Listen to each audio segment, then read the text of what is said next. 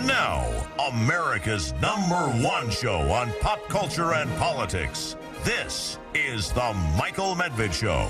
And another great day in this greatest nation on God's green earth. It is a great day when the Republican contest for the nomination for President of the United States is about to get serious with the announcement this evening, right after this show, announcement by Ron DeSantis, the governor of Florida, the two-term governor of Florida, the guy who won by a landslide in a tough year for Republicans.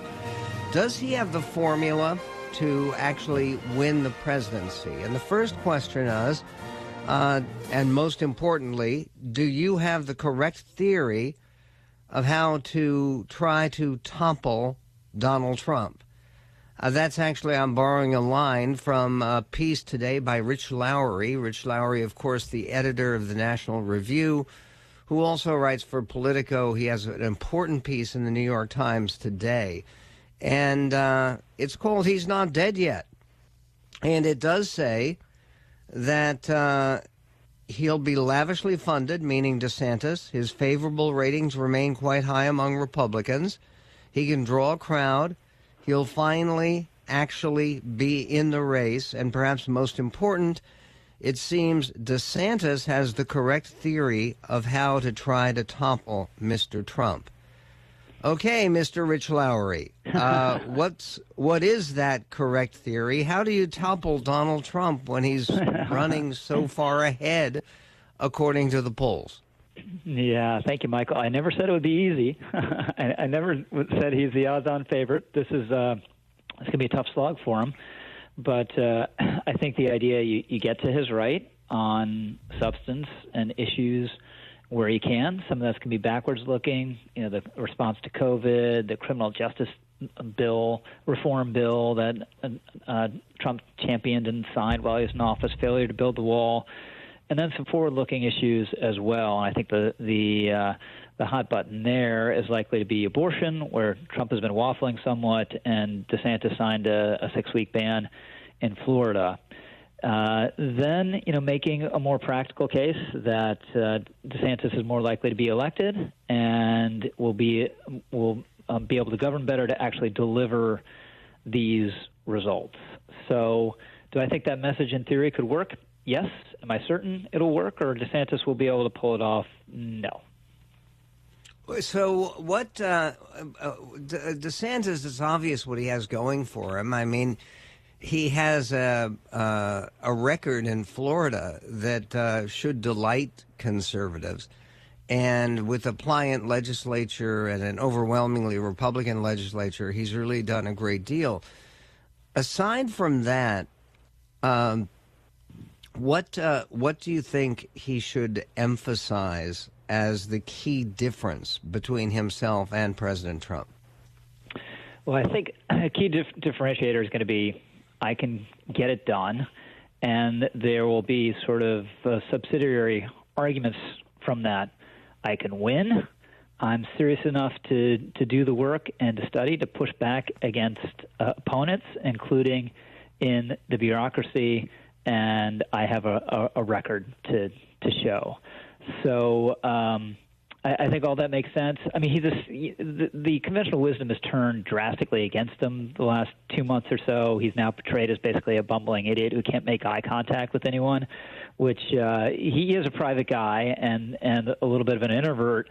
But the idea that this moron, won a contested primary in 2018, won an extremely tough, as they almost all were until recently, gubernatorial election in Florida, became instantly popular, then forged an independent path on COVID that most of us now acknowledge was absolutely right, or at least certainly more right than other people around the country got it, generated massive buzz around the country, wooed a bunch of donors, and then won a smashing, re-election campaign, and he's just an idiot. I find really hard to believe.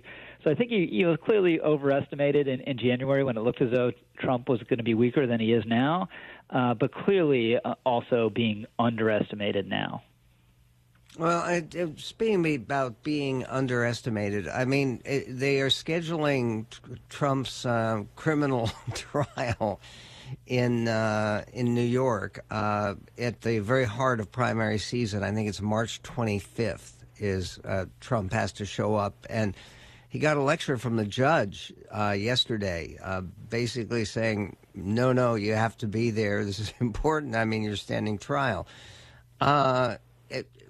Would any of these ongoing challenges that President Trump has, there's yet more, $10 million more in defamation charges from E. Jean Carroll, and we have Fani Willis and overturning the governor's election, or overturning, the presidential election in Georgia. And then Jack Smith apparently looking at maybe wire fraud charges involving some of the fundraising behind January 6th. Any of those problems which no presidential candidate has ever had to deal with difficulties on this level in terms of a court system, is any of that going to hurt Trump, or is it just going to make him stronger? I would bet against it hurting him. This was there's been a lot of what went wrong with DeSantis' conversation. The main thing that went wrong was Alvin Bragg indicted Trump clearly on politicized charges. No one else would have been hit with these ridiculous felony charges if their name wasn't Donald Trump, and Trump took a huge jump up in the polls because Republicans rallied around the flag. That's the main thing that's hurt DeSantis, and I would expect that basic dynamic to probably hold true no matter how many charges he faces, when and where. Although I will say there's a chance that, right at the end, when people are going to their caucuses or pulling their lever, they might think, you know what, just on the electability case, a guy with this much going on in the legal realm is not the best bet to beat Joe Biden or whoever's running on the Democratic side. So maybe right at the end it'll hurt him, but I'm not sure of that.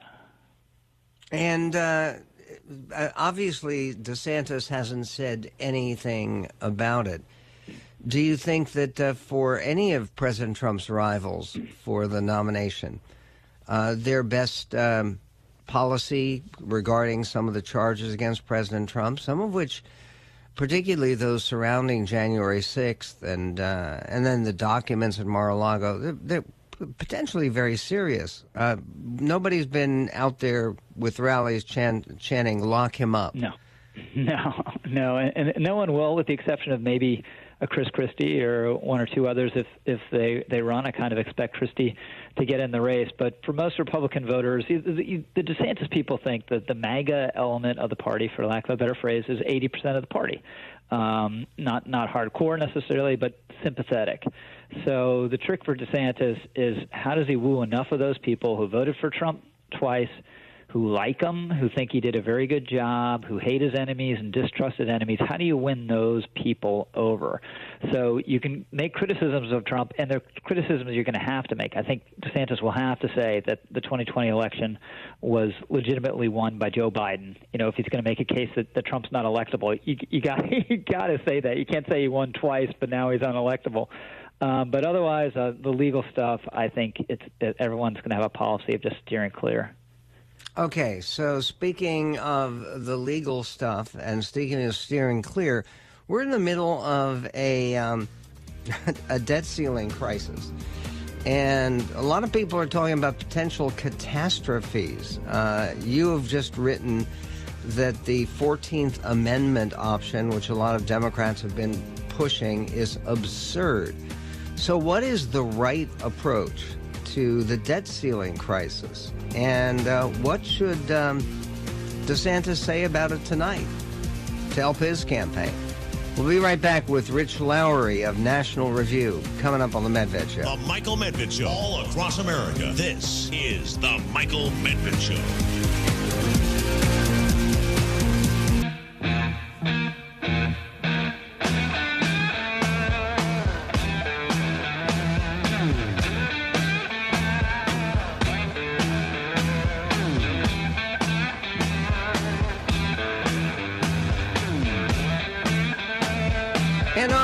Michael Medved Show.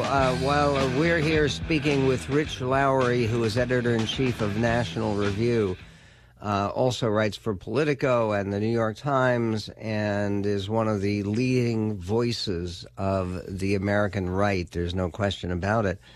And we're talking about Ron DeSantis and his announcement of candidacy tonight.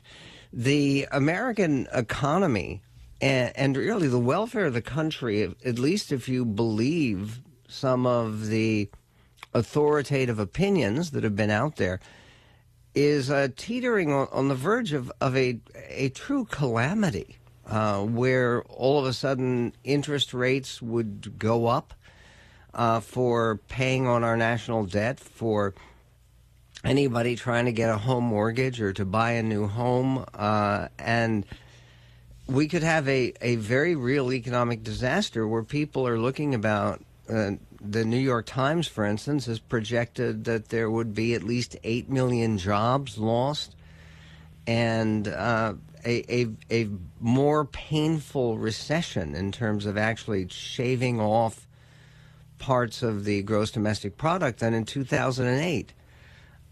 Rich Lowry, where do you stand? Do you take some of these warnings seriously if they fail to get an agreement and to get this debt ceiling raised? Sounds a little dire to me, but no one has ever gotten rich based on my economic forecast, Michael. I would say that the Treasury plan the last time around in 2011, 2013, when congressional Republicans were fighting with Obama on this, was that if the threshold was passed, you would you pay all the debts, and then you'd cut spending. Now, cutting spending radically and immediately is disruptive, but that in itself, shouldn't immediately cause a sharp recession like in 2008, 2009. But there will be turmoil in the markets. People will be freaked out, and the stock market will go down thousands of points. That's why I think even if we pass the deadline and some of that transpires, the pressure to pass the compromise, whatever it is, will be pretty strong. And it'll probably happen, but there is going to have to be a compromise, and that's where the Biden White House has been foolish and mistaken from the beginning. They thought Republicans would be so incompetent in the House they wouldn't be able to pass a plan, and they could just say pass a clean debt deal, and that's it. That's not the situation. McCarthy and his caucus have performed really well so far. The real trick is going to become, though, when the White House inevitably offers them some sort of quarter loaf, half a loaf, whatever it is, and they go back and try to pass it, and that's where McCarthy's going to have some trouble because they're going to be members of his caucus who are just going to say no. Then he has to go to Democrats. Will they try to vacate the chair? It depends. If you were I was talking to a Republican senator the other day, said if McCarthy tried to pass a clean debt limit, that would be the end of them. But this will be less than that, and probably something. I mean, it'll be more than that. And I maybe the majority of his caucus will still be with him, but it's going to be painful and difficult, and will put his speakership in some risk. But I hesitate to predict exactly where it'll go. And DeSantis is going to be asked about this tonight. By the way, the guy who is going to be presiding and asking the questions is a guy named David Sanders, who just donated $50,000 to the DeSantis campaign. So what should DeSantis say about how his fellow Republicans, he's trying to become the leader of the Republican Party on his way to becoming the leader of the whole country. But what should he say to his fellow Republicans about how to handle this? I think this one is easy. You're a presidential candidate. You just say, I back McCarthy and what he's doing, and Joe Biden is being irresponsible, and we're spending too much money. And then you don't need to, you're not the one who has to whip the votes in the House or be in the room dealing with the nitty-gritty of the negotiation. So you sort of 30,000 feet it, and that's what I would expect him to say. And what about the idea that playing catch-up in terms of these strategies state by state? Do you hold with the conventional wisdom that Trump really has to win both Iowa and New Hampshire. And if he doesn't, with the expectations with the way they are now, he could be in trouble. Yeah, I think if he loses Iowa, he'll be in trouble. It may be to knock him out. DeSantis has to win both Iowa and New Hampshire, but I think he certainly needs to win one, and the one where DeSantis seems stronger is Iowa. So I think if DeSantis or someone else, this thing could always evolve in unpredictable ways, who's not Donald Trump, wins Iowa, then it's on. Then you're going to have a months-long knockdown, drag-out fight that might go all the way to the convention. Trump wins Iowa. It's hard to see how he loses New Hampshire. He wins Iowa and New Hampshire, which has never happened before in a contested race. Well, then it's really hard to see how it can be stopped. So Iowa's a big deal. Every indication is that the DeSantis people realize that and are going to make massive investments there. And they're talking about hiring 1,600 people to work on the ground in Iowa alone, and with a boot camp called Fort Benning and all of that going on. In terms of the Republicans winning the popular vote, which of the Republican candidates do you think, regardless of who can win the Republican nomination, would have the best chance of becoming one of those very rare Republican nominees who actually wins not just the presidency and the Electoral College, but the popular vote of Americans? It'd be nice to do again, wouldn't it, for the GOP? I think anyone who's not Trump would have a chance against Joe Biden. The Democrats are making a risky bet with Biden in a couple ways. One, obviously, his health. Not that we wish any ill on him, but something could happen terrible any day. And then the generational matchup, it doesn't matter against Trump, obviously, even though Trump seems much more energetic than Biden. They're both older men. But against a DeSantis or a Tim Scott, the generational contrast alone, could be enough to defeat Biden. So I think anyone who's not Trump would have a shot of getting there. And it would be very good for the party and for the country if they got there, just because, electoral vote victories are legitimate, but if you do without the popular vote, it just creates this pall of suspicion and paranoia. Well, it does, especially at a time when we have so many problems with people and faith in American institutions and the American system. Rich Lowry, you can read his column. It's linked up at our website at michaelmedved.com about Ron DeSantis, and he's alive. That and more coming up on the Medved Show. Godspeed to you and happy Memorial Day weekend coming up. Are you feeling tired? Is your stomach upset and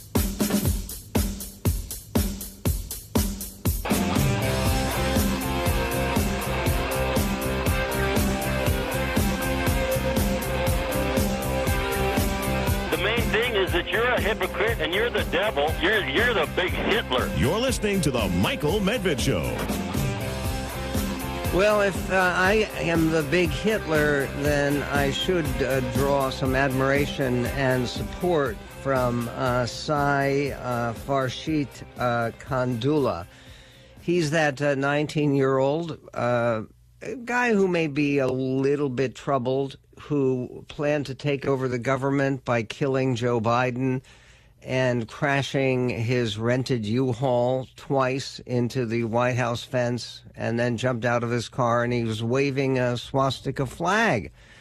And the report says that when Secret Service agents asked Khandula about a flag with a swastika that he removed from his backpack and began waving, he said that he had bought it online because Nazis have a great history. This according to the court document. This guy's 19. He was on his track team and student council in high school in Chesterfield, Missouri. One of his teammates on the school track team with Khandula, whose name is Arian Barfield, said he was nice and chill. Well, of course he was. That's what he said in a Facebook message to NBC News. So Kandula not only said that Nazis have a great history, he also allegedly said that he had, quote, admires their authoritarian nature, eugenics, that of course is breeding people as if they were animals, and their one world order, that's in quotes. That's what the document states, adding that Kandula identified Hitler as a strong leader that he admires. Springtime for Hitler and Germany. Deutschland is happy and caring. Well, maybe a little bit disappointed by the performance of Sai Kandula. He allegedly, he told authorities he had been planning the attack for 6 months and detailed the plans in a green book. He stated his goal was to get into the White House, to seize power, and to be put in charge of the nation. When agents asked how Kandula would seize power, he stated he would kill the president if that's what he had to do, and he would hurt anyone that would stand in his way. I think he probably is looking at a a fairly substantial risk of imprisonment and probably a need for some mental health treatment, despite the fact that he was allegedly nice and chill. Yeah, I mean, again, he had been planning this for 6 months. One of the things that is very fortunate is that there were no explosives in that U-Haul that he rented. He was well armed, apparently, but the idea of somebody, it raises the need for people, particularly in their teenage years, to try to keep an eye on people like this. Very fortunate that no one was harmed, no one was killed. And though I think that obviously this is going to have an impact on Mr. Kandula's life. Yeah, he was a nice Nazi, nice and chill. Great. Federal prosecutors also have proposed a 7-year prison sentence for Richard Bego Barnett, who was one of the most iconic Capitol Hill rioters back on January 6th. He was photographed putting his feet up on a desk in House Speaker Nancy Pelosi's suite of offices, and he jotted her an insulting note in which he referred to her as a B-I-O-T-C-H. And the problem for which he would serve a 7-year term is not because he insulted Nancy Pelosi. It's because he broke into the Capitol building and broke into her office. There is, meanwhile, there are victories and defeats in going on in cultural matters. There's one big victory. The Hill is reporting, everyone is reporting today, that Ford has made the decision to keep AM radios in vehicles amid lawmaker pressure. Ford Motor Company announced that it is keeping AM radio available in its vehicles following pressure from lawmakers to keep AM radio in its products.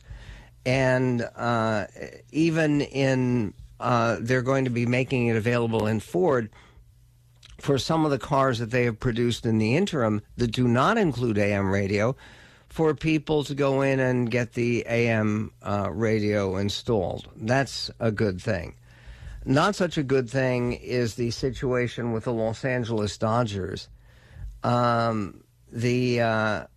there's a piece in the Wall Street Journal by Matthew Hennessy, and it points out the Los Angeles Dodgers are in a pickle. It started with a bad call by the front office to honor a group called the Sisters of Perpetual Indulgence at the team's annual Pride Night. Together, we'll continue to knock down barriers and foster an atmosphere of acceptance for all, Dodgers executive Eric Braverman said in a statement. Not everybody felt accepted. Catholics have long known what the Sisters of Perpetual Indulgence are about. They describe themselves as a leading-edge order of queer and trans nuns, and they have no connection to any real Christian denomination. They are, for the most part, male drag performers specializing in what Rolling Stone magazine calls campy nun cosplay. Members of the group go by names like Sister Jezebel of the Enraptured Sling and Sister Shalita Corndog. At Easter, they host Foxy Mary and Hunky Jesus contests. One imagines that Pride Night at Dodger Stadium might be a hairy, fleshy affair. LGBT groups, when the Dodgers got protests from a number of Catholic organizations and from the Catholic Archdiocese of Los Angeles, led by Archbishop Jose Gomez, about them, they were not only going to be featuring the Sisters of Perpetual Indulgence, they were giving them an award as local heroes for all of their public service.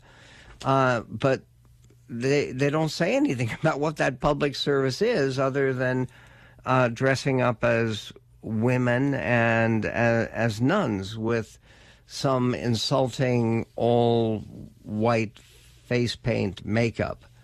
The LGBT groups were upset when the Dodgers responded to the pressure from Catholic groups, and they had declined to give the award they were giving. And then it says the team went to the bullpen a second time and rescinded the rescindment. The drag sisters are back in the ball game. And Matthew Hennessy writes, and I think he's correct, most Americans are happy to live and let live. The Sisters of Perpetual Indulgence have their agenda, and in a free country, that's all fine and good, but why do the Dodgers need to let Sister Taint a Virgin prance around the bases looking like a flabby Kirk Gibson in habit and cornet? Honoring them, well, there's also this issue at Target. Why be held? And on the Michael Medved Show, this involves not only one of the world's leading chains of stores, a chain of stores that has most recently been in the news because of their problems with shoplifting. I'm talking about Target stores. And they have lost literally tens of millions of dollars. The story, America's turn toward lawlessness, is nowhere more evident than at retail stores, writes the Wall Street Journal, where these days even toothpaste is often under lock and key. Now Brian Cornell, the CEO of Target Corporation, has put a number on the cost of inventory shrinkage, which is mostly theft, $500 million in lower profits this year. Okay, now they have another problem. The problem is the designer behind one of Target's brand partnerships for Pride Month was revealed to have an affinity for Satanism. Ab Pralin, a brand out of the United Kingdom and headed by self-proclaimed gay transgender man known as Eric, has had a collaboration in the works with the retailer for roughly a year. The collection from Ab Pralin includes a sweatshirt that reads "Cure Transphobia and Not Trans People," a tote bag that reads "Too Queer for Here," and a messenger pack that reads "We Belong Everywhere." Among Abpralin's other apparel are images of pentagrams, horned skulls, and references to devils.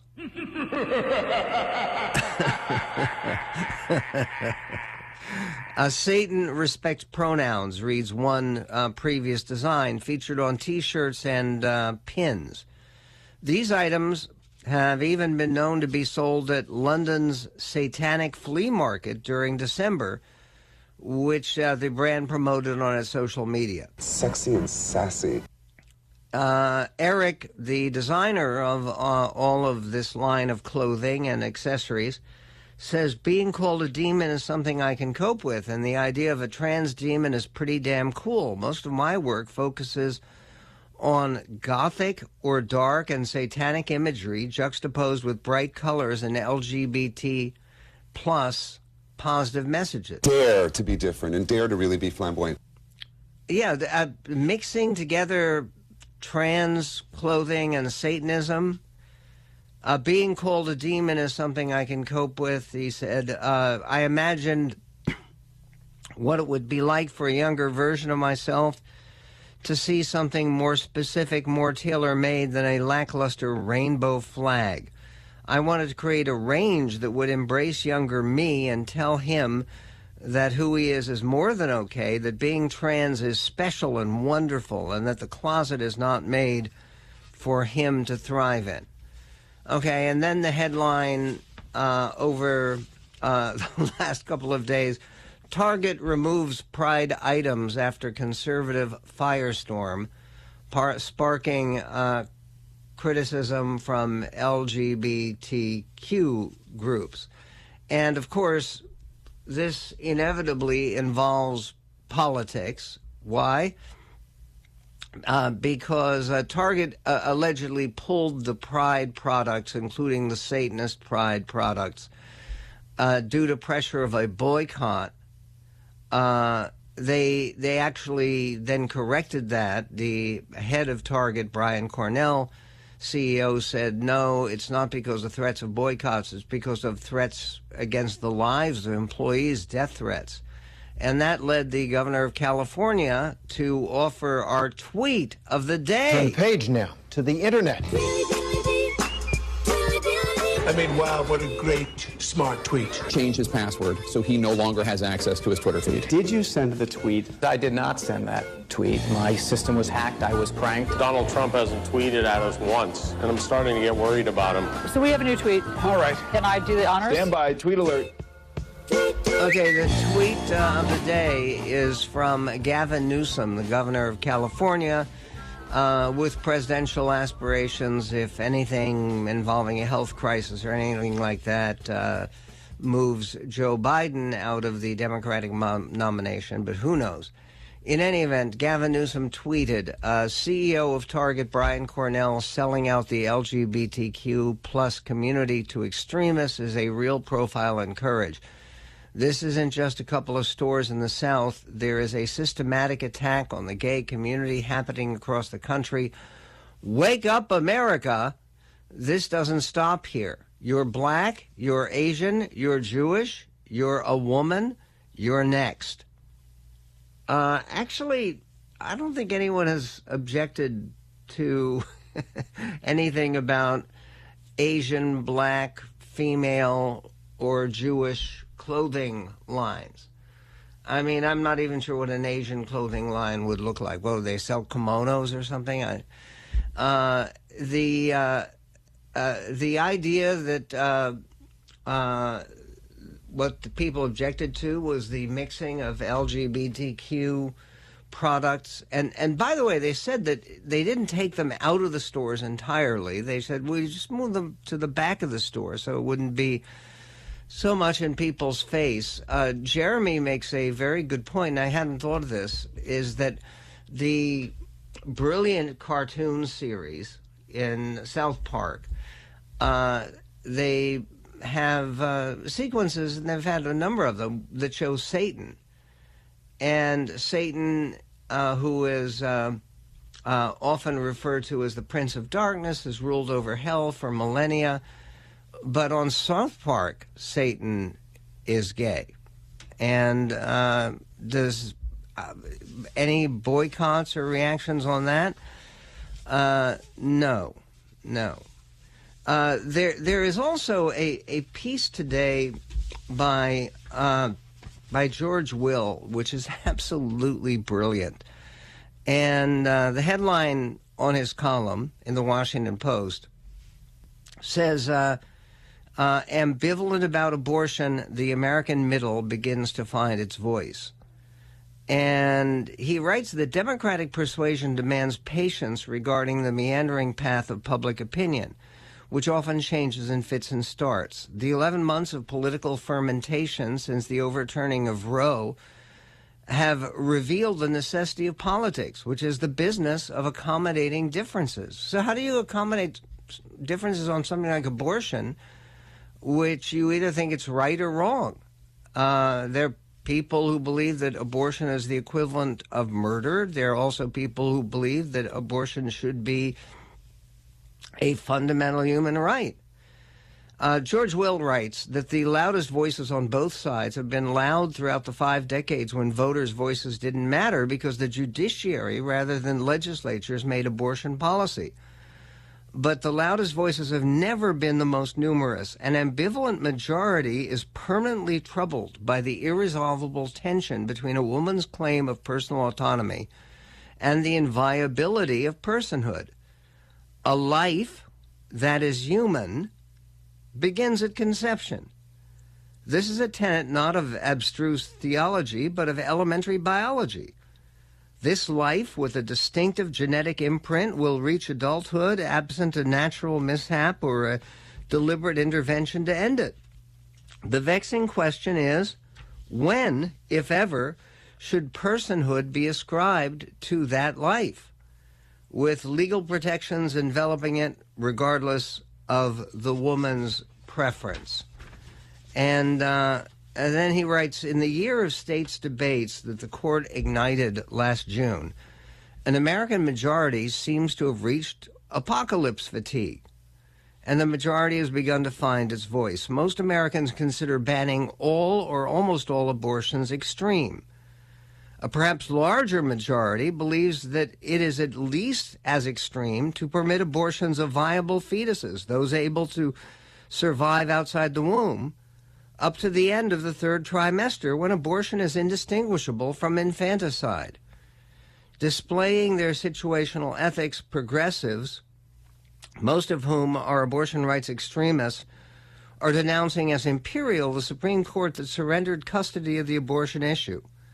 But the court, by doing so, might have put the nation on a winding but ascending road to widespread adoption of abortion policies that split hitherto unsplittable differences. And I think that idea that most Americans are on the middle, they want abortion to be allowed under certain circumstances, but not under every circumstance. And by the way, he doesn't add, certainly not funded by the government. Speaking about the abortion issue and many others, we're going to be speaking to a candidate for president who is getting more attention, Larry Elder, coming up in This Greatest Nation on God's Green